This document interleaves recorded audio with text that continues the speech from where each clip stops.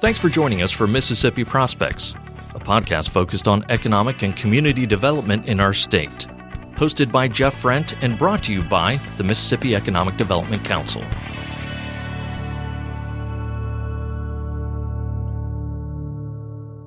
It's difficult to make forecasts, especially about the future. This quote, attributed to both Mark Twain and Yogi Berra, both are worthy of attribution there. But regardless of the origins of this quote, the meaning is clear. Predicting the future is not an easy game. But making data-based predictions based upon trends and careful observation certainly up your success rate of accurate prediction. Jim Carroll is one of the leading global futurists, trends, and innovation experts with a massive global blue-chip client list such as NASA, Walt Disney Corporation, PGA of America, Siemens, and Lockheed Martin, just to name a few. Now, over the last 25 years, more than 2 million people have shared Jim's insights with his events on stage. Jim's global client list gives him a front row seat to the high-velocity change occurring as disruption comes to take hold of every industry and every organization, including economic development. With this insight and the customized research he undertakes for every engagement, Jim helps transform growth-oriented organizations into high-velocity innovation heroes. Welcome to Mississippi Prospects, Jim Carroll. Thank you. Looking at Mississippi, we are a major manufacturing state and highly focused on economic development. A lot of our recruitment efforts are focused in the manufacturing-based sectors. Approximately 12% of our workforce is engaged in manufacturing. So what types of trends, Jim, are you seeing in the manufacturing sector today? You know, we got to start right with the big picture. You know, I often use a quote on stage when I'm with manufacturing groups, and it's this. We're in a situation in which companies that do not yet exist will build products not yet conceived, using materials not yet invented, with methodologies we can barely even dream of, and selling them in a business model which, you know, we're barely even figuring out. I mean, that's the reality of what is going on. You know, things are changing so fast in manufacturing. There's no way that we can presume what we are doing today, the skills we have today, the methodologies we are using, the materials we have in place, or even the products we're putting out there are going to be anything like what they're going to be tomorrow. I mean, that's, and I use that quote a lot. And, you know, a lot of folks in the room are shaking their heads and agreeing because I think everybody's seeing the very fast-paced trends which are sweeping this sector. So where do you look to pick up on these types of trends of where everything is heading if it's based essentially in the unknown today? Well, you look at, you know, trends which are evolving today. Take 3D printing. I mean, it's something that seemed like, you know, crazy science fiction-like stuff 10 years ago. Today, it's, you know, becoming quite mainstream. I was with a manufacturing organization in St. Louis, and it's one of three primary pillars which they are aggressively focused on because they believe that the ability to, you know, do 3D additive manufacturing will fundamentally change in how they can do it. You know, it's what's happening with 3D printing is the pace of development of what is occurring with it is moving from fast to furious, and also the time to print something using 3D methodologies is collapsing. I talk about one methodology, you know, 10 years ago that might used to take 11 and a half hours to 3D print apart might now take 6.5 minutes. So there's a lot of trends out there. There's a lot going on. And it's by, you know, looking to and understanding those trends that you can manage to figure out where we're going to be in the future. Who are the leaders in this? Are we talking about the small entrepreneurs, our major manufacturing companies that already exist that are developing the new techniques and the new products of the future? Or is it all of the above type of scenario? Well, it's all of the above. I think one of the most exciting things going on with manufacturing, or really any sector, is, you know, what's happening with the crowdsourcing phenomena or the tinkering economy. I mean, look, you know, I'm going out to my golf course later today, and, you know, I might end up going out with a fellow I went out with last year who showed up the first tee, and we got up to the first green, and he's got a custom printed 3D golf wedge. He's a tinkerer. He's an engineer. He designed the thing on his own. He sends it out to a contract 3D printer manufacturer. You know, he used a prototype last year, didn't work, threw it in the pond at the end of the round, and came back the next week with a different prototype. I mean, we have this massive ecosystem out there in which, you know, for the very first time, we're really separating the manufacturing of a part from its development and design. So, you know, a lot going on with things like Kickstarter and, you know, the crowdfunding initiatives. but it's also with big organizations. I mean, every single car company, every single major manufacturer has devoted resources to 3D printing or Internet of Things or Factory of the Future or, new materials, because I mean, they realize what we did in 1950 certainly isn't going to work in the year 2020. So a lot of science fiction from the past and in the present is very much in the realm of a futurist and predicting things in the future. What are you seeing that's on the horizon that we haven't thought about yet that sounds science fiction-y to a lot of people, but maybe very common? Like, for example, you talk a lot about in some of your blog posts, self-driving cars. Just 10, 15 years ago, that was the realm of science fiction, and today it's in the news rather frequently as the technology continues to develop and advance. So what are you seeing that's really piquing your interest right now? Oh, well, when it comes to manufacturing, the emergence of new materials, there's a tremendous amount of science that is resulting in discovery of new science. And look, I understand there's some people out there that, sort of think that science is fake news. I kind of think science is real. And I was talking at a manufacturing conference a couple of weeks ago about the fact that there's some people that believe we might be able to soon build a jet that is as lightweight and as see-through as what we saw in the Wonder Woman television show. Something called boron nitron nanotubes. It's a new type of material. It's extremely lightweight, extremely strong. It's very science fiction-like. But look, when you talk to people that, are looking at materials like that, what seems like a crazy idea could very, suddenly become real. And that's what happened with self-driving cars. I mean, I was talking about it 10 or 15 years ago, and a lot of people thought, well, cars are never going to drive themselves. But if you think about what is happening, the car is becoming a computer. Connectivity is the new horsepower. It's not the engine anymore. It's the chips. It's the connectivity. It's the internal dashboard. It's the intelligence by which a car could drive itself. And as a car becomes a computer, what happens is the car begins to evolve at the speed of the technology and computer industry. Look at your iPhone of today. I mean, it's got more, computing power than, a typical supercomputer of the year, 1995. And that's going to happen to a car. I mean, a car 10 years from now is going to be barely recognizable in terms of its shape. Once we get rid of a carbon engine, everything changes. Once we use new materials, it's not going to have necessarily the long hood of like today. It's going to have a lot of computer technology. It'll figure out, how to drive itself around. I mean, I'm talking at conferences about zombie cars, cities that have parking problems, where people have to pay to park their cars at night. That's going to become an interesting issue because people will just tell their cars to go and drive around all night overnight. We're going to have new traffic jams at 2 a.m. I talk about stuff like this and people laugh and they think, what a whack job. This guy's crazy. But, look, 10 years later, they kind of go, wow, like that guy kind of nailed it. And inside the home, aren't a lot of our everyday tools also becoming computers? Look at smart refrigerators now or smart homes. Your refrigerator can tell you're out of milk and that you need to buy some on your way home from the store that evening. And any number of appliances now are connected to the Internet of Things and becoming more interactive. Yeah, and I mean, I'll often say on stage that, that trend could get a little weird. I joke that, maybe one morning I'll get up on my weigh scale and it's going to send an email to my fridge and, don't let Jim in today. And then, it's going to contact my insurance company and cut off my, benefit coverage.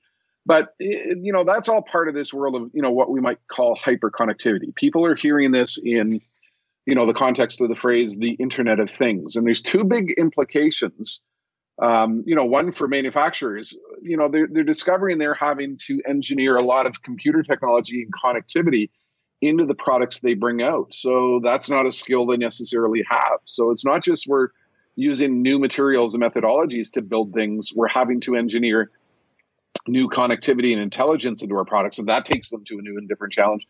But the second thing is, people don't really see the big opportunity that comes from this connectivity. So I spoke at a healthcare conference 2 weeks ago in Michigan, and I was explaining, if you think about what is happening, we're developing all these blood pressure cuffs and glucose, testing devices and medical devices that we can link into the internet. What happens from this is that we can make hospitals go virtual. A hospital is no longer defined by, the four walls of its building, but by the reach of its medical devices. And we might have senior citizens who will be able to live in their homes longer if they're not in a critical care condition. And, rather than going into a doctor's office for a checkup, They simply plug in every morning, and the doctor sees their blood pressure, sees their glucose, sees their blood sugar, sees their vitals, and that helps us solve one of the biggest problems we have in America today, and that is the fact that we're probably not going to be able to build as many senior citizens care facilities as we need, for all the baby boomers. So let's architect a world in which people spend more time at home. I mean, that's the type of thought pathway that I take a simple trend and turn it into sort of a bigger opportunity and bigger issue. And healthcare is fascinating, especially in Mississippi. We lead the nation in some rather unfortunate statistics, including diabetes, also hypertension, and some other maladies. However, we're also leading in telemedicine and trying to reach underserved communities. Are you seeing this as a growth sector? Mississippi has embraced it a few years ago, and some of our rural areas, especially up in the Delta region and around the state, are now finding that people can have that doctor's visit right from their home as long as they have internet connectivity. Oh, it's huge. Not having to spend 2 or 3 or 4 hours to spend the time to get into a doctor's office, to wait in line, to go through that inevitable wait, to simply for a 5-minute consultation. I mean, there are doctors and healthcare organizations who are sitting back and say, let's make it go virtual. Let's do a Skype consultation. Why the heck not? Let's do a Skype consultation and have the ability for the patient to upload their blood pressure via the internet. I mean, look, I'm 59. I got a little bit overweight and I developed a little bit of hypertension. Every morning, I go through a routine. I do my blood pressure with my cuff. This morning I was 110/70. Awesome, numbers. And then I get on my weight scale, takes my weight, takes my BMI, takes my fat mass. And, I'm going to go out and walk the golf course today because I might have overdid it a little on the weekend. I mean, if we, it becomes a tool by which we can get more involved and better engaged with our health and develop a different relationship with our medical care professional. So it's not only telemedicine, the ability for that sort of Skype consultation, but it's the fact we can become more involved in understanding our health and understanding what it means and what we need to do to ensure we're on the right path. Robotics playing an important role in both manufacturing and other sectors now, and often the headlines are robotics are going to be taking away jobs. Yeah, and I know where you're going with this, and this one gets me going a little because I think it's sort of the media hysteria hype of the day. Mm-hmm. On my blog, I have a post I did about 2 years ago when this sort of started up, and I went out and I dug out a bunch of magazines from the 1930s, Popular Mechanics magazine, Popular Science magazine, 1932. They were printing articles that, as they phrased it, giant robot brains are going to take away our jobs. I think any new technology comes along, people like to hype the hysteria. They like to, get a little carried away in terms of the downside. And what people don't do is they don't focus on the upside. Look, there's a lot of new jobs and a lot of new opportunities, which are emerging. I go out and I talk about in the agricultural sector. Yeah, sure. There's a lot of automation that is coming about. But what people aren't talking about is the fact that a very real trend is we're figuring out how do we grow products in urban centers inside cities in towers. It's something we call vertical farming. It's a very real trend. And there's the emergence of a new career of people that we call vertical farming infrastructure managers in the world of healthcare, robotic therapeutical pharmacy managers. That's a trend that is emerging. Yeah, we're going to have, a lot of medical device connectivity in healthcare, but we're going to have the emergence of new jobs of people who are monitoring, how well that stuff is working. So what people are doing is, I think they're putting sort of hype and hysteria around the issue of robots taking away our jobs. What they're not doing is they're not talking about the new jobs that are emerging. And I think the secondary thing, and this is kind of sad, is we're not doing enough to reskill our workforce. And this sort of goes to, I think, a little bit of the heart of the situation in the U.S. today. I mean, there's a lot of folks who think that, look, we can pass some laws and put up some walls and go back to the world of manufacturing it was in the 1950s and bring jobs back. It's not going to happen. The new jobs, there's no shortage of jobs in manufacturing. They're all very highly skilled. They involve advanced skills. I was with one manufacturing company and they said, it's almost as if the people running our machines today need to be able to do trigonometry in their heads. So what we aren't doing is we aren't doing enough to reskill, retrain our workforce so that they can do these new jobs which are emerging. And I find that kind of sad, and I find that kind of tragic, because you do have a group of people who think we can wave a magic wand and go back to 1950 and, the Flintstones and all is going to be good. Ain't going to happen. Well, you've teed me up, and what a great segue into what I wanted to address next, and that is workforce. It's really the hottest topic today in the economic development community.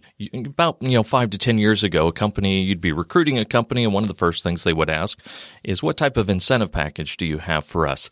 Today, it's, do you have the workforce that can do the job that we need done, regardless really of the industry?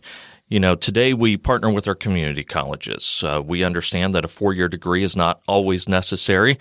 We work with our corporate partners to customize training programs and focusing on in-demand skills like coding. But is that an outdated model now? Do we need to be thinking bigger, earlier, faster?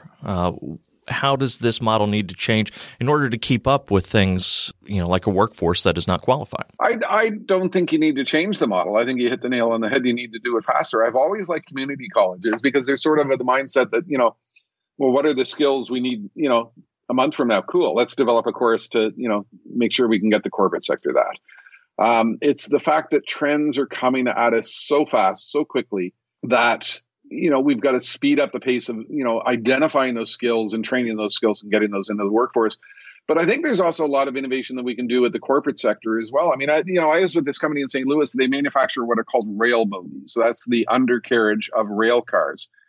And, I did a tour of their factory, and they had what, I've come to call it the Xbox, an Xbox room. And they basically had, a room full of all the latest cool technology, whether it's 3D printing or Internet of Things or various other things, and 4 25-year-old engineers. And their attitude was sort of, well, we don't know what this stuff means, but we know it's important, so you go figure it out and do it fast. And I think that's a viable model. I think that, we're sort of in this world in manufacturing of what I call rapid prototyping. It used to be we would design a product, we'd commit to the product, and that's what we would bring out. Well, we're now in this new world. Let's design it. Let's try it, see if it works. If it fails, let's redesign it. Let's redo it. And let's fundamentally change what it is 6 months from now. So it's not just skills, but it's, challenging ourselves in terms of understanding what don't we know and how can we get that knowledge quickly. And I'm seeing a lot of that in the corporate space as well. What are some of those skills? Here in Mississippi, we've established what are called the coding academies. We're taking students non-traditional. They may have just a high school certificate or diploma, not a 4-year degree, though there are some students in the coding academies that do have 4-year degrees, but it's an 11-month intensive, free to them. All tuition is paid through grants to learn coding skills. What other skills are needed beyond just basic coding skills? This concept of rapid prototyping is very, very important, and so much so that I think it's becoming recognized as a very unique career path. I spoke in Sao Paulo, Brazil, a couple of years ago at a global event called World Skills, and this is an initiative where companies like DeWalt and others are encouraging people to get involved in skilled trades like plumbing, electrical, and various things like that, but also, new skills, new jobs. And, one of the areas they were focused on is this idea of rapid prototyping. And that is how can we use computer technology to quickly design a product, test that product in real physical form by utilizing 3D technology, and go back and redesign it. And then how can we line ourselves up with a contract manufacturer somewhere else in the US or somewhere else in the world to actually, build and print the darn thing. It's sort of turning the whole concept of what manufacturing is on its head. And I think there's a whole new career path there. The whole process of integrating intelligence into a product, with the Internet of Things, that's a whole new career pathway. And then there's there's so many jobs. I mean, one of my sons, he's 24. He is what I call a location intelligence professional. He's mastered at a university and community college level the whole world of digital mapping. And if you use a phone, you use the web, you understand mapping is critical to everything. And it's important to self-driving cars. It's important to next wave logistics. It's important to warehousing. It's important to healthcare. Even digital mapping is a huge, massive opportunity. And, I think that's where folks need to focus is not where the great jobs of 1950, 1970, but what fascinating, high paying, high skilled jobs are emerging right now and might emerge in the future. You address in your blog post 20 Big Rules for Economic Development in the Era of Acceleration this issue with number 11. It was Think Skills. And yes. Often we just think degree. I'm going for a degree. I'm not necessarily really thinking skills. Where does the divide lie there? I still think it's important that, somebody gets some type of foundational knowledge, whether community college or university degree. But it doesn't end there. I mean, I use phrases such as learning is what most adults will do for a living in the 21st century. We've got to develop the ability for what I call just-in-time knowledge, and that's getting the right knowledge at the right time for the right purpose. Look, there's so much change going on, so much new stuff coming at us on a continuous basis. We can never stop learning. And if you get into that mindset, that's an important first step. I think the second thing is to realize that there's always huge opportunities to go back to school, go back to community college, whatever, and get a new degree, get some new capabilities. Take a 6-month course to upgrade yourself. You're never done learning in the context of all this fast-paced stuff. And we're seeing a lot of public and private partnerships that are doing just that, trying to work with corporations, getting buy-in from their end as well, and some equity from them to retrain a lot of their workforce, either with robotics or new skills, coding, whatever is needed. I know that it's occurring all over the state of Mississippi. I'm assuming that's happening really globally, though, right now. Oh yeah, and look, I mean, some countries are doing it better than others. I think Canada, the United States, I think we're falling behind in that race because look, we've talked a good game around it, and we've tried to do things, but I don't think we are doing it as aggressively as we could be. And I think the current climate is maybe causing some folks to lose sight of just how important that can be, because I think we're starting to think wrongly, in my opinion, that the solution to some of these things are quite easy. Put in some tariffs, restrict access to the world, don't let others bring products into the country and stuff like that. And, I think that type of thing does a disservice because it holds us back from trying to align ourselves to the opportunities of the future, which, I mean, look, can never be a good thing. You make another point in your blog post talking about thinking trends and not fads. And I think this is an important distinction for people to be able to understand the difference. Can you explain that to us? Yeah. A trend, 3D printing is a real trend. Crowdfunding is a real trend. What we call blockchain is a real trend. Bitcoin is a fad. I mean, people would have seen last fall that, look, there were people buying Bitcoins for $5,000 and, 3 months later it's $20,000 and they were rich. And, that's just a bunch of goofiness. The underlying technology behind things like Bitcoin is very real, very significant, and it's going to play out over the next 10 to 20 years. But in the short term, we see a lot of, fads that go with it. And how do you determine the difference between a trend and a fad? If it seems too good to be true, it's probably not true. I mean, it always comes down to common sense. We discussed previously in a phone call avoiding defeatism, and that can be one of the biggest barriers in moving either yourself forward or a company forward. How does defeatism play into the model of successing and embracing these future trends? Look, every morning I get up and I take some photo from where I've been on stage somewhere, and I wrap a little motivational quote around it, and it goes out in my various social networks and hits 50,000, 60,000 people. And the one I wrote this morning was this: your attitude towards the future is like running a race. If you already have the idea of defeat in your mind at the starting line, you aren't going to see much success. I think a lot of, what we're dealing with when it comes to the future is all about mindset. Look, it's terrifying. It's complex. It's scary. There's a quote by Ogden Nash that, progress is great, but it's gone on way too long. And, a lot of people just don't like change. They would prefer that tomorrow be like today. I know that it's not going to be. And in your heart, it's not going to be. So why would you set yourself up with a mindset that you're not going to succeed? Set yourself up with a mindset that, look, okay, there's opportunities out there. They're big, they're complex, they're fast, they're scary, but I'm going to try and figure them out. I'm going to try and figure out how to turn them into opportunity. And, I think this, might be something which impacts a lot of folks in Mississippi. And I'll talk about, This, with my audience, that, look, change our mindset. We can accomplish anything if we set our mind to it. If we set ourselves up for defeat at the start, there's no way we're going to achieve any type of success. And in other words, complacency can be a killer. I mean, look at Kodak. Kodak and Blockbuster. And I mean, the list goes on of failed companies who, saw the future coming as there in, very stark terms and, didn't adapt to it. The future, another phrase I often hear, the future is going to happen whether you like it or not. It's your choice as to what you do with it. So real quickly, in the economic development world, what would be the top 5 takeaways that people could do today to prepare for tomorrow?